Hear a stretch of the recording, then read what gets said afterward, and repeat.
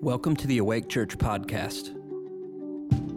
At Awake, our mission is simple: know God, take action. We pray this podcast will help you on that journey.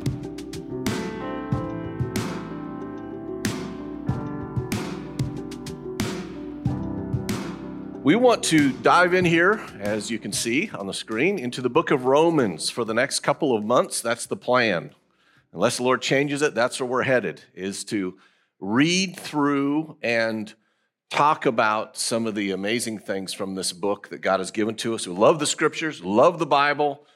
So thankful that God has given us this book that has come down to us through centuries upon centuries. This book written over a period of 1,500 years by 40 different authors, and it all works together.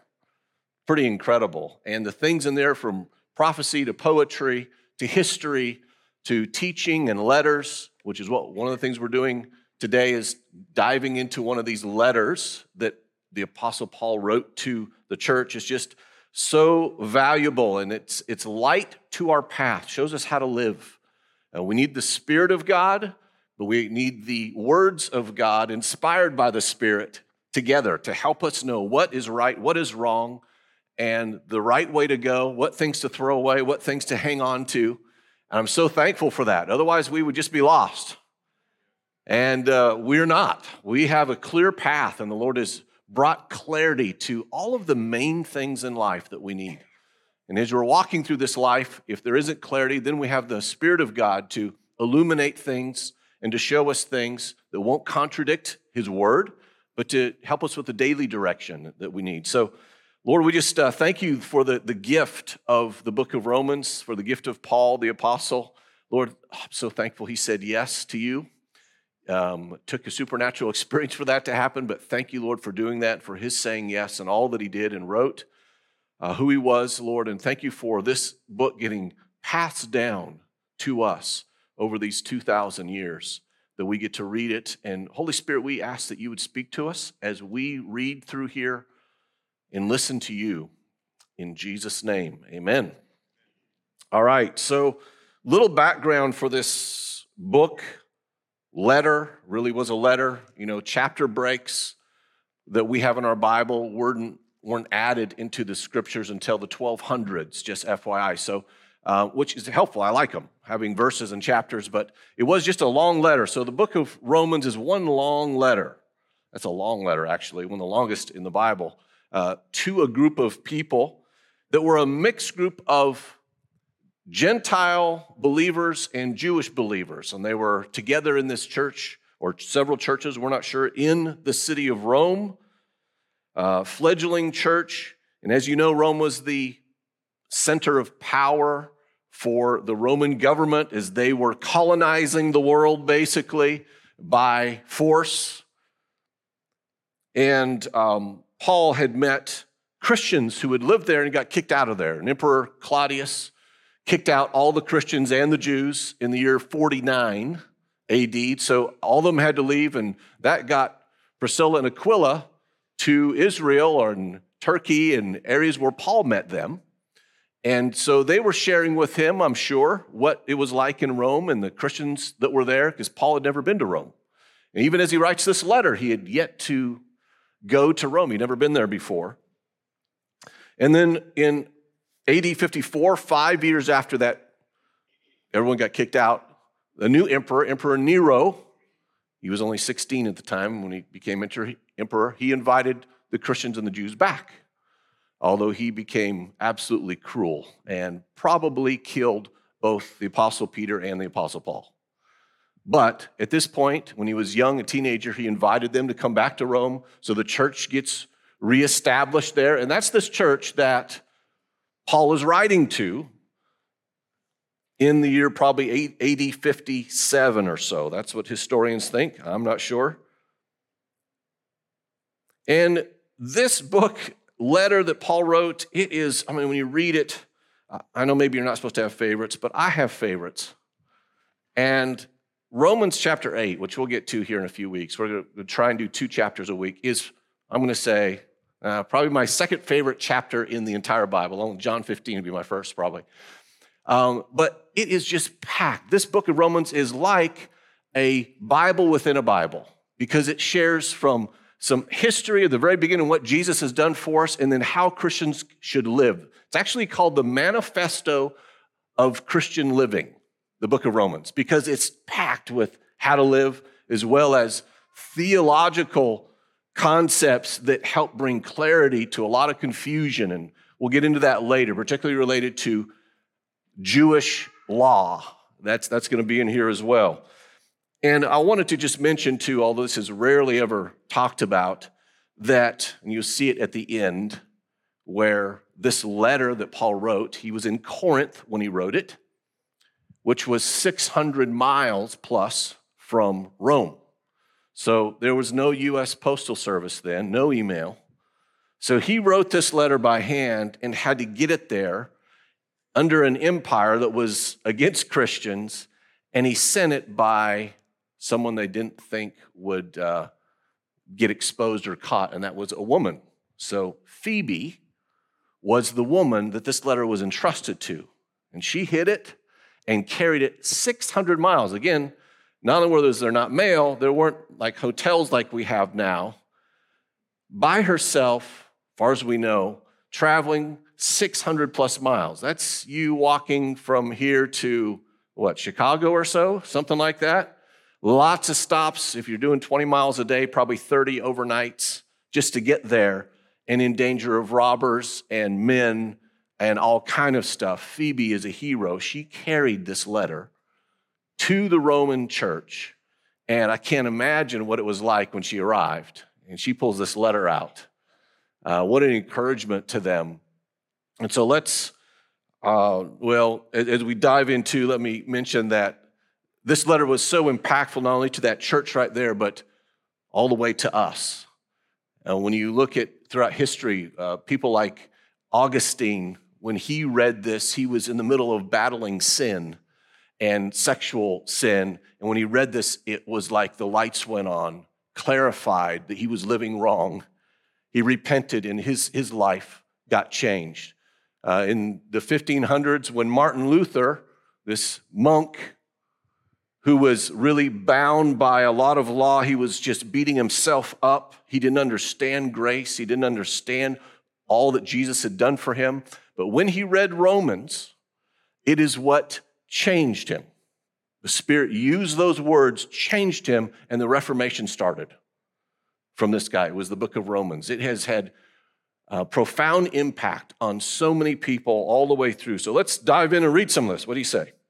Let's start with chapter 1. We're just going to read verse by verse, and we'll stop here and there and talk about some stuff along the way and get through as much as we can here today.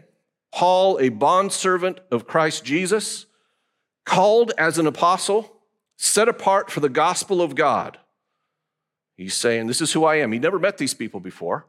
So he was explaining, this is who I am. This is the calling that God has given to me. And I'm sure they'd heard of him as well, which he promised beforehand through his prophets in the Holy Scriptures concerning his Son, who was born of a descendant of David according to the flesh, who was declared the Son of God with power by the resurrection from the dead, according to the Spirit of holiness, Jesus Christ our Lord.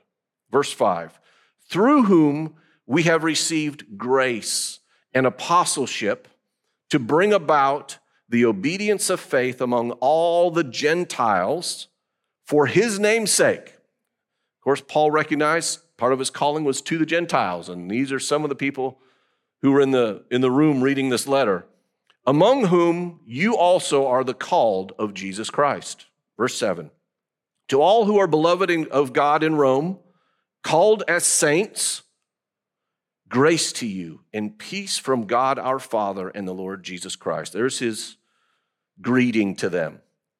Verse 8, first, I thank my God through Jesus Christ for you all, because your faith is being proclaimed throughout the whole world.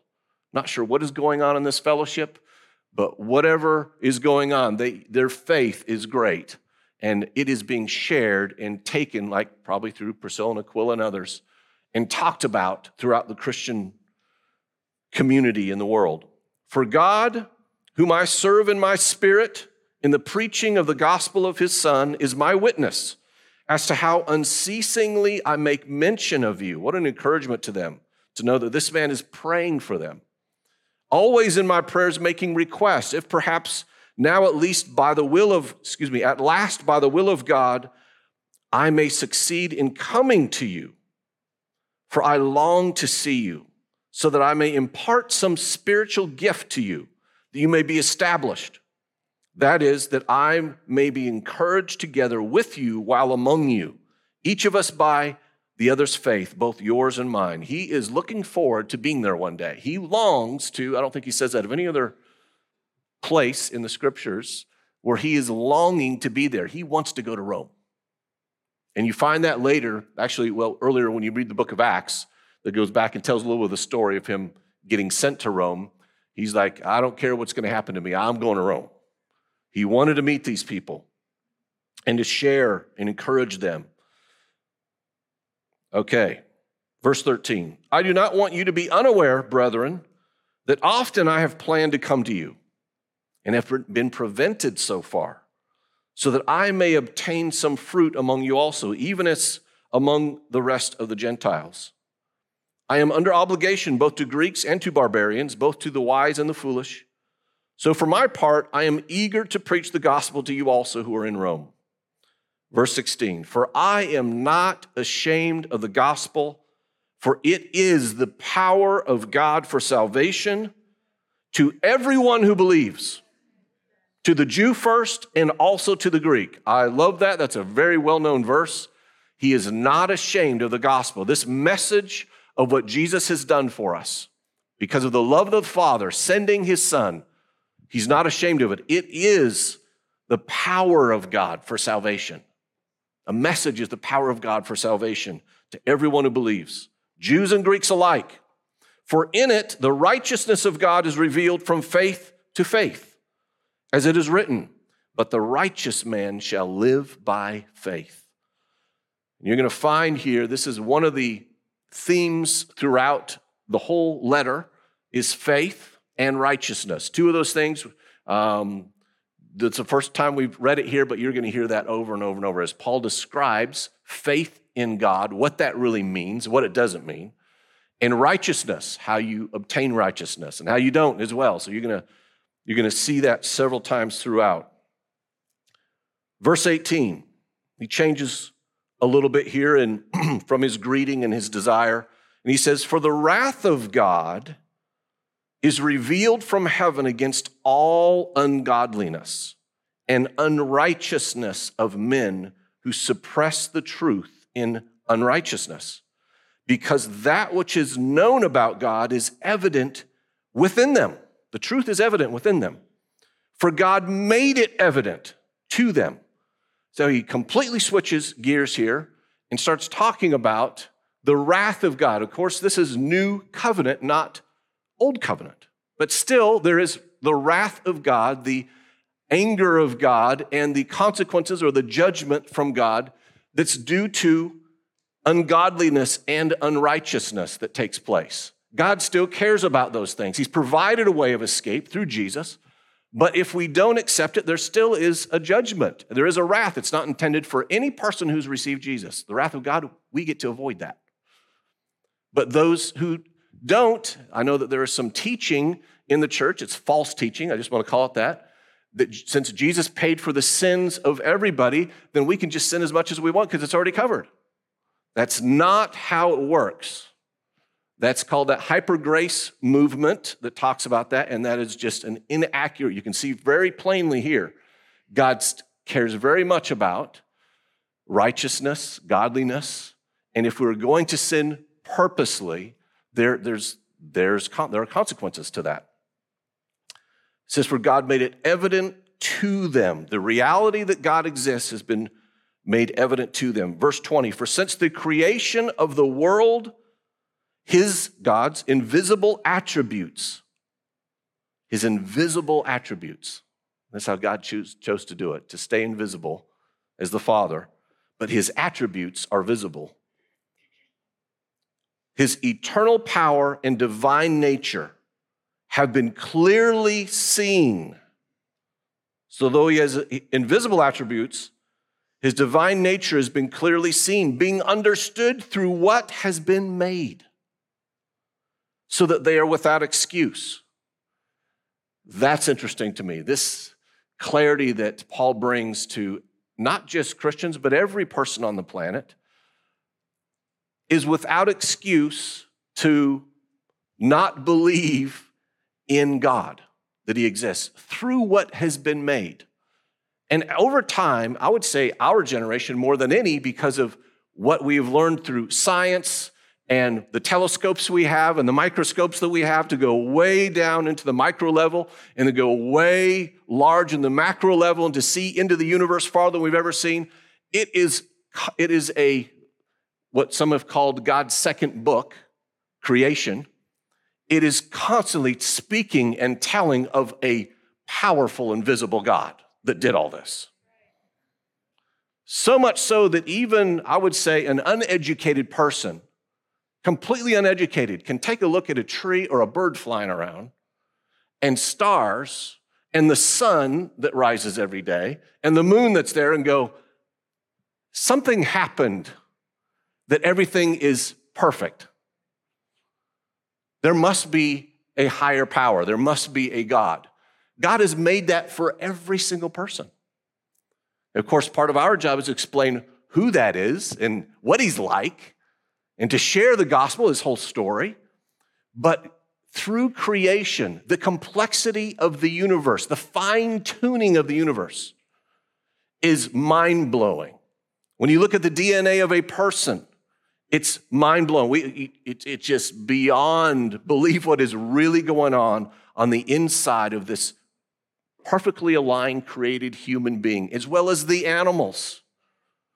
And how the whole universe is not only finely tuned, but in our solar system and in our world, the moon is the perfect distance from the earth and the sun is the perfect distance from the earth and the heat's just right. And then this magnetic field and the ozone layer that protects us, the oxygen level, just the right level. I mean, it just goes on and on and on and on and on.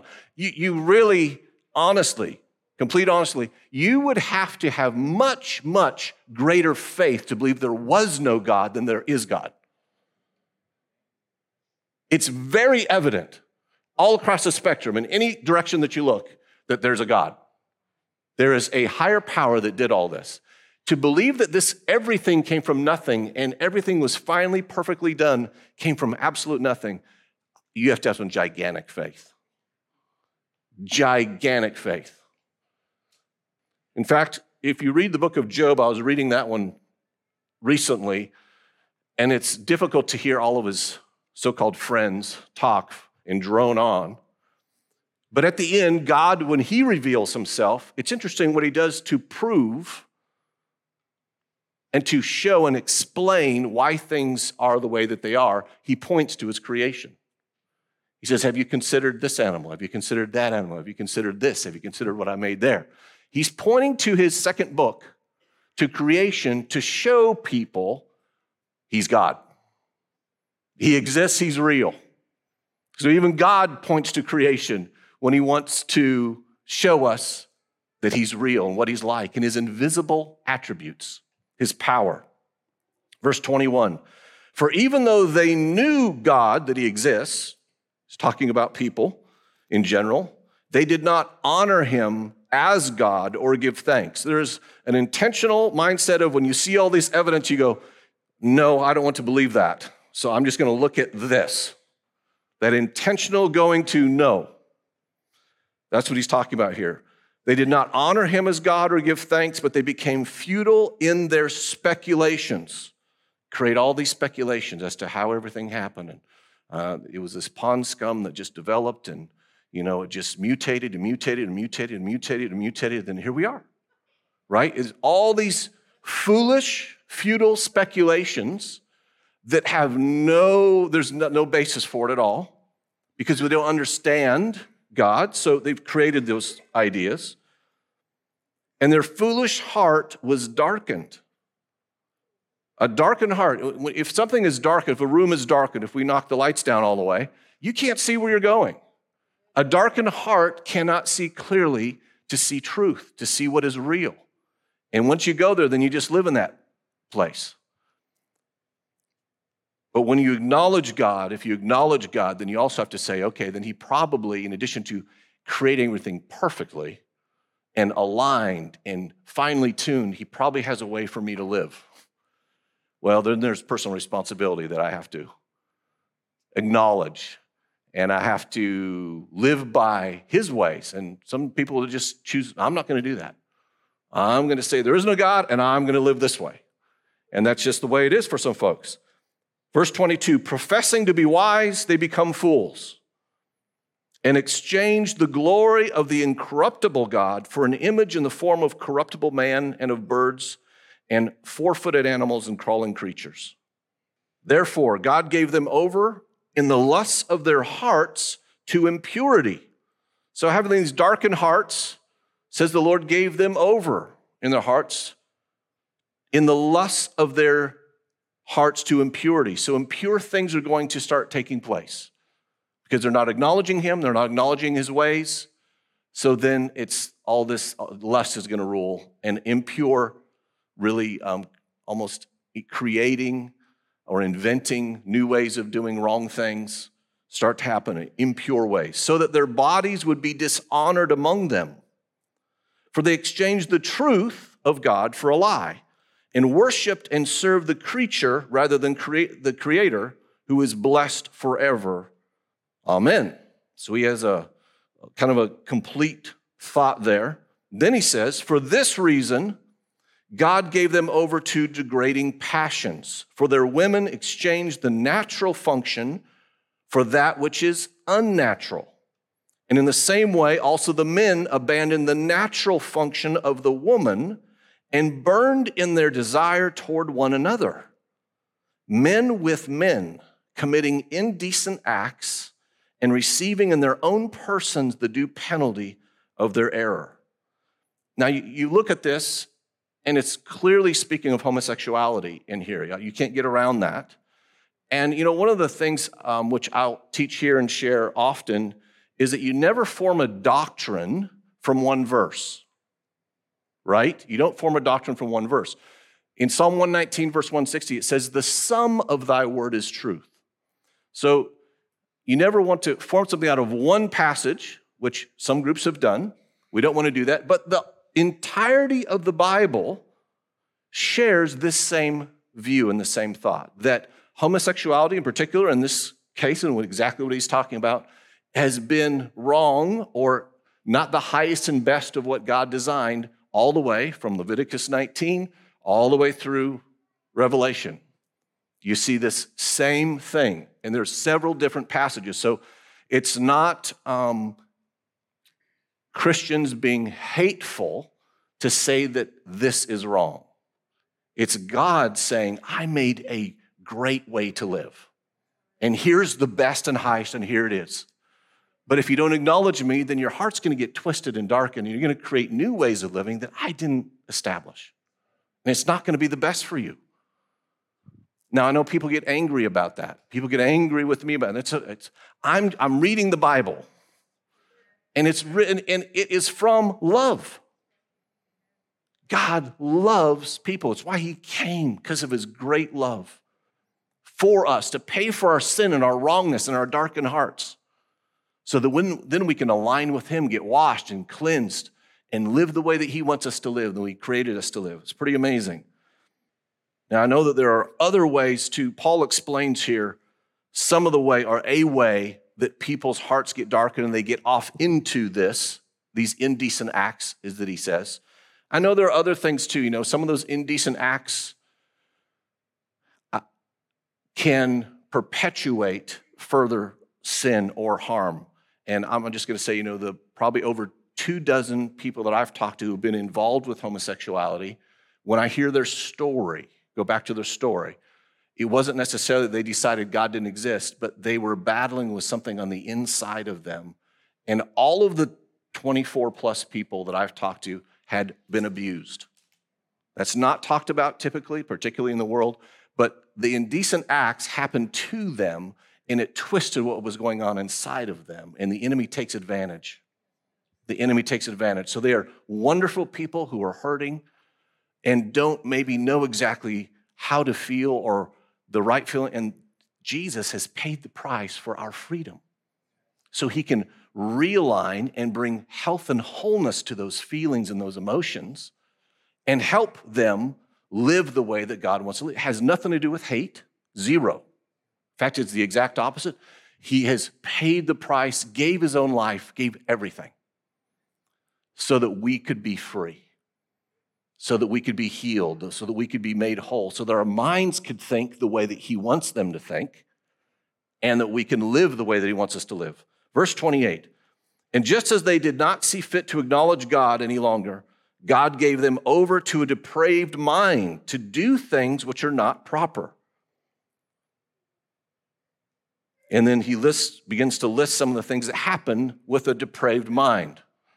Verse 29, being filled with all unrighteousness, wickedness, greed, evil, full of envy, murder, strife, deceit, malice. They are gossips, slanderers, haters of God, insolent, arrogant, boastful, inventors of evil, disobedient to parents, without understanding, untrustworthy, unloving, unmerciful. And although they know the ordinance of God, that those who practice such things are worthy of death, which was an Old Testament command, they not only do those things, but they give hearty approval to those who practice them.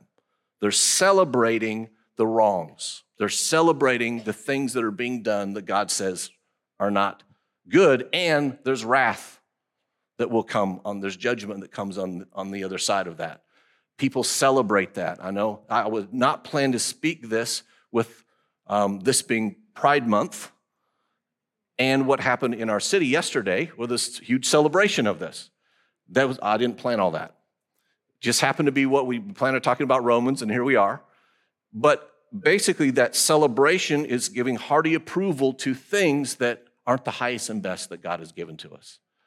Man, I love those people. And my family members, more than one, who have been caught in these deceptions, wounded internally.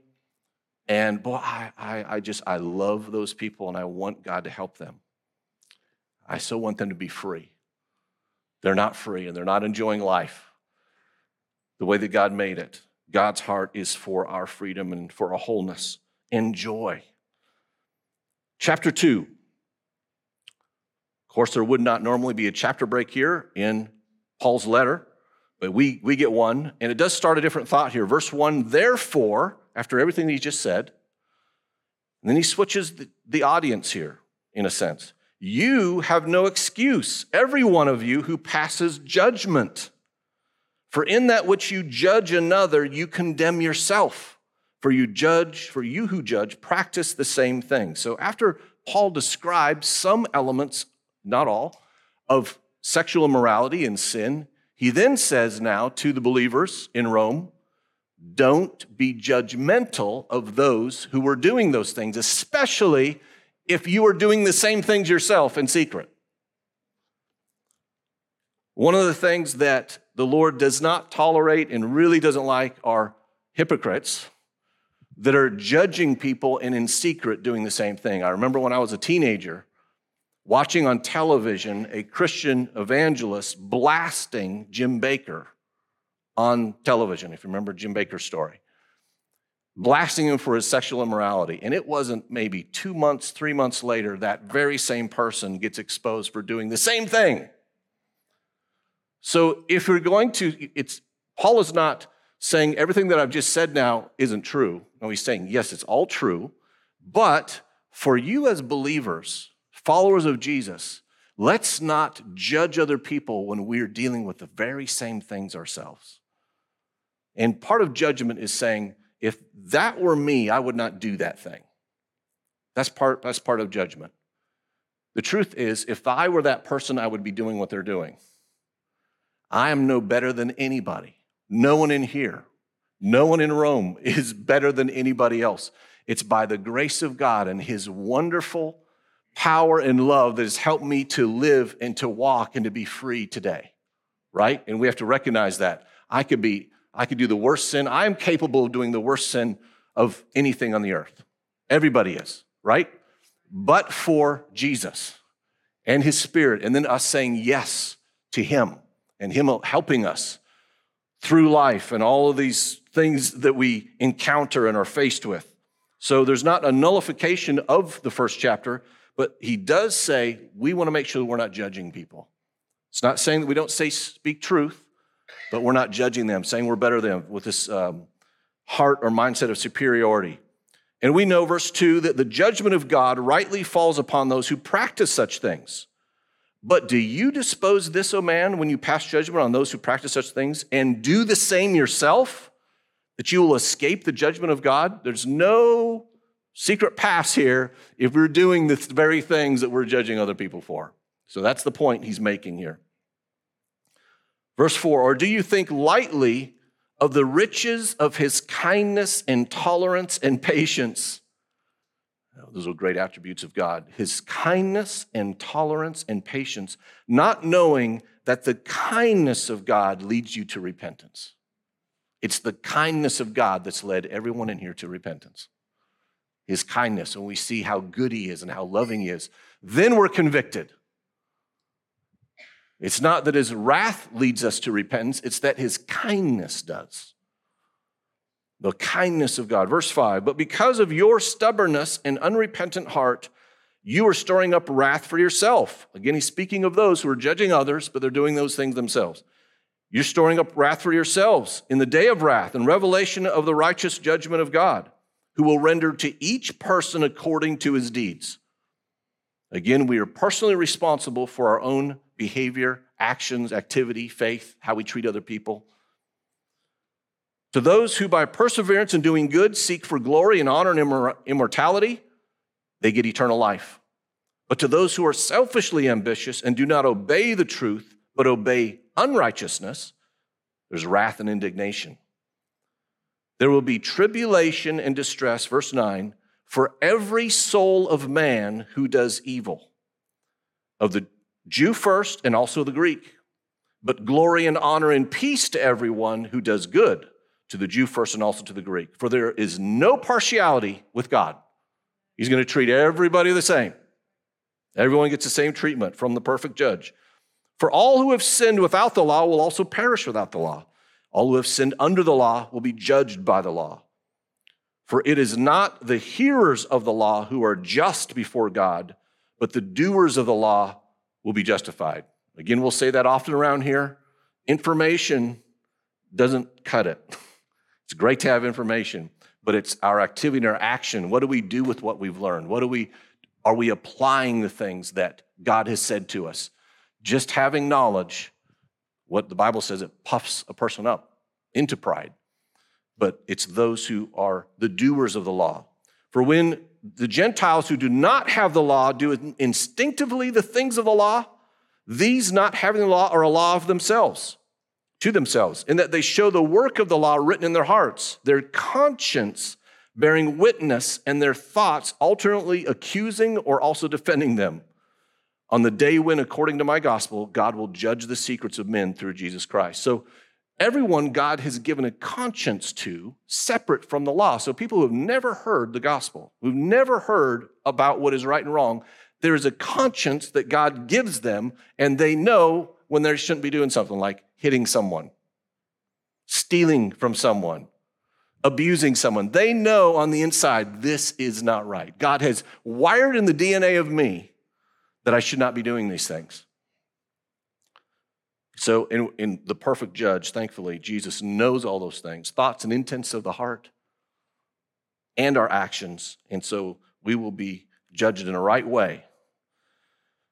But if you bear the name Jew and rely upon the law and boast in God and know his will and approve the things which are essential, being instructed out of the law and are confident that you yourself are a guide to the blind, a light to those who are in darkness, a corrector of the foolish, a teacher of the mature, having in the law the embodiment of knowledge and of truth, you therefore who teach another, Paul asks them the question, do you not teach yourself? You who preach that one shall not steal, do you steal? You who say that one should not commit adultery, do you commit adultery? You who abhor idols, do you rob temples? You who boast in the law, through your breaking the law, do you dishonor God? For the name of God is blasphemed among the Gentiles because of you, just as it is written. Again, he's speaking clearly to hypocritical living. He wants us to live in an authentic fashion, speaking truth with love, but making sure that our lives are aligned up with God when no one is watching. Verse 25, for indeed circumcision is of value if you practice the law, but if you are a transgressor of the law, your circumcision has become uncircumcision. So if this uncircumcised man keeps the requirements of the law, will not his uncircumcision be regarded as circumcision, or in the Jewish faith, righteousness, basically, because they saw that as a part of being a righteous, aligning with the tribe of Israel and aligning with God if you're circumcised. Paul's saying your righteousness is not found in that external thing.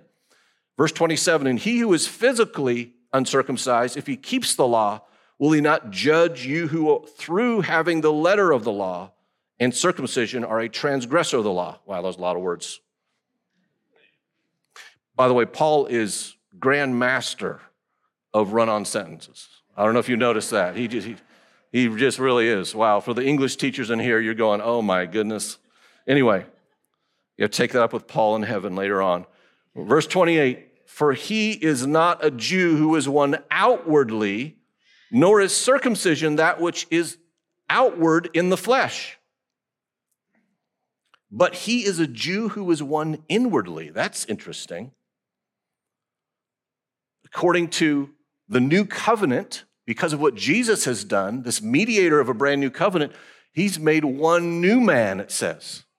So that spiritually, you're a Jew. By believing in Jesus, you are grafted in, as the Bible says, into this inheritance of the Jews that they had from the beginning by faith. That's an incredible thing. And circumcision is that of the heart, by the Spirit, not by the letter. And his praise is not from men, but from God. We cannot work out things, do things externally to repair and fix internal things that are going on the inside. Jesus does that. And even certain sins, people are hurting, and so they will get involved with things, whether it's drugs or immorality of every kind, to try and feel something, to repair something, and it never happens. It can't, because it's a spiritual thing. Only God can heal that space, heal that place, bring satisfaction and joy and rest and whatever. We can't mutilate our bodies to feel better. It doesn't work that way. It's only God that does that by his Spirit. Again, these are the words of Paul to the Roman church. There are so many different directions we could go from here and talk about and establish these different things. We're not going to do that at this time. We're just going to keep pressing through this book for the next couple of months. And Lord, we just want to say thank you for this, again, this book, this letter, these words, your clarity that you bring, Lord, through Paul. Lord, I ask that you would help us to, just as if we were those in the Roman church, Lord, help us to not be judgmental. And in addition, Lord, I pray that we all would live by the Spirit, convicted by your Spirit, Lord, making things right relationally with people if we've done wrong, living the same in the light as we do in the darkness when we're by ourselves, when we're alone, when no one sees. Lord, I pray that we would be people of authenticity, that we would live in your light all the time, not for someone else, but for you. Lord, and I pray, Lord, forgive us in any and every way where we've judged and we've been doing the same. I pray that, Lord, any and every time I've ever done that, please forgive me. We want nothing to do with that. Help us, Lord, to walk in your light and in your love and give your love away. Thank you for your kindness that leads us to repentance. And Lord, may your kindness flow through us in this world that is hurting and desperate and in needy. Let your kindness flow through us to them. May they sense and feel and know that you are real and that you are love and you are the restorer and the redeemer of their lives. We love you, Jesus. I bless these here today in Jesus' name. Amen. Thank you for listening to today's message. For updates on future episodes, make sure to subscribe to our podcast and leave us a review to let us know how we're doing. For more information about Awake Church, visit awakechurch.com.